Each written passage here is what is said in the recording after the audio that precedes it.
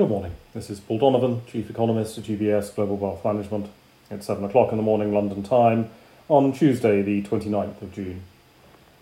We start to get some June inflation signals coming out with consumer price inflation data from Spain and from Germany.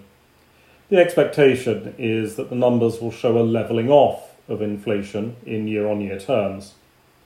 The high numbers today are driven largely by the low oil price of a year ago, and that effect should start to fade from the June data onwards, although the impact of the fading oil effect is more significant later on rather than in this month's numbers. Early regional data from Germany seems to be supporting this trend. The debate for markets is now not how high inflation has become, but about how rapidly it comes down, because it will start coming down over the course of the summer. Bundesbank President and ECB member Wiedmann was keen to stress that while there are no second-round effects to the temporary spike in inflation at the moment, the risks to inflation are skewed to the upside. This worldview is not necessarily a surprise to markets. Wiedmann is inclined to see inflation threats around every corner.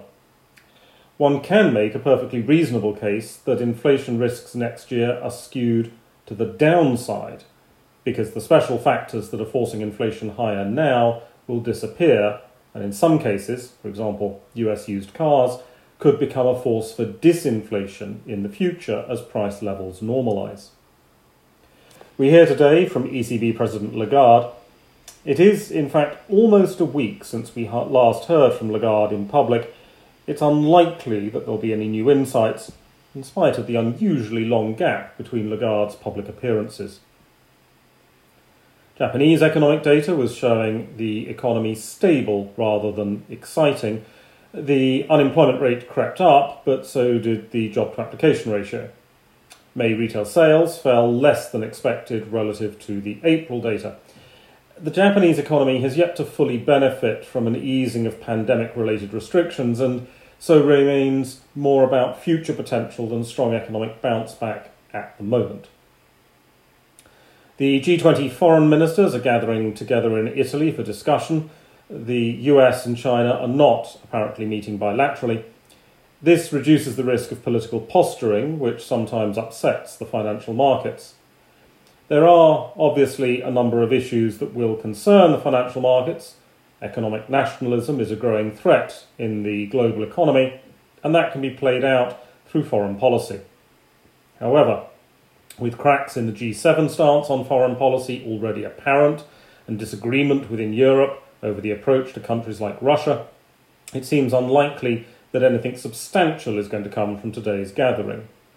Sustainability issues might get a mention as the US continues to heat up and climate change starts to have a very visible economic consequence.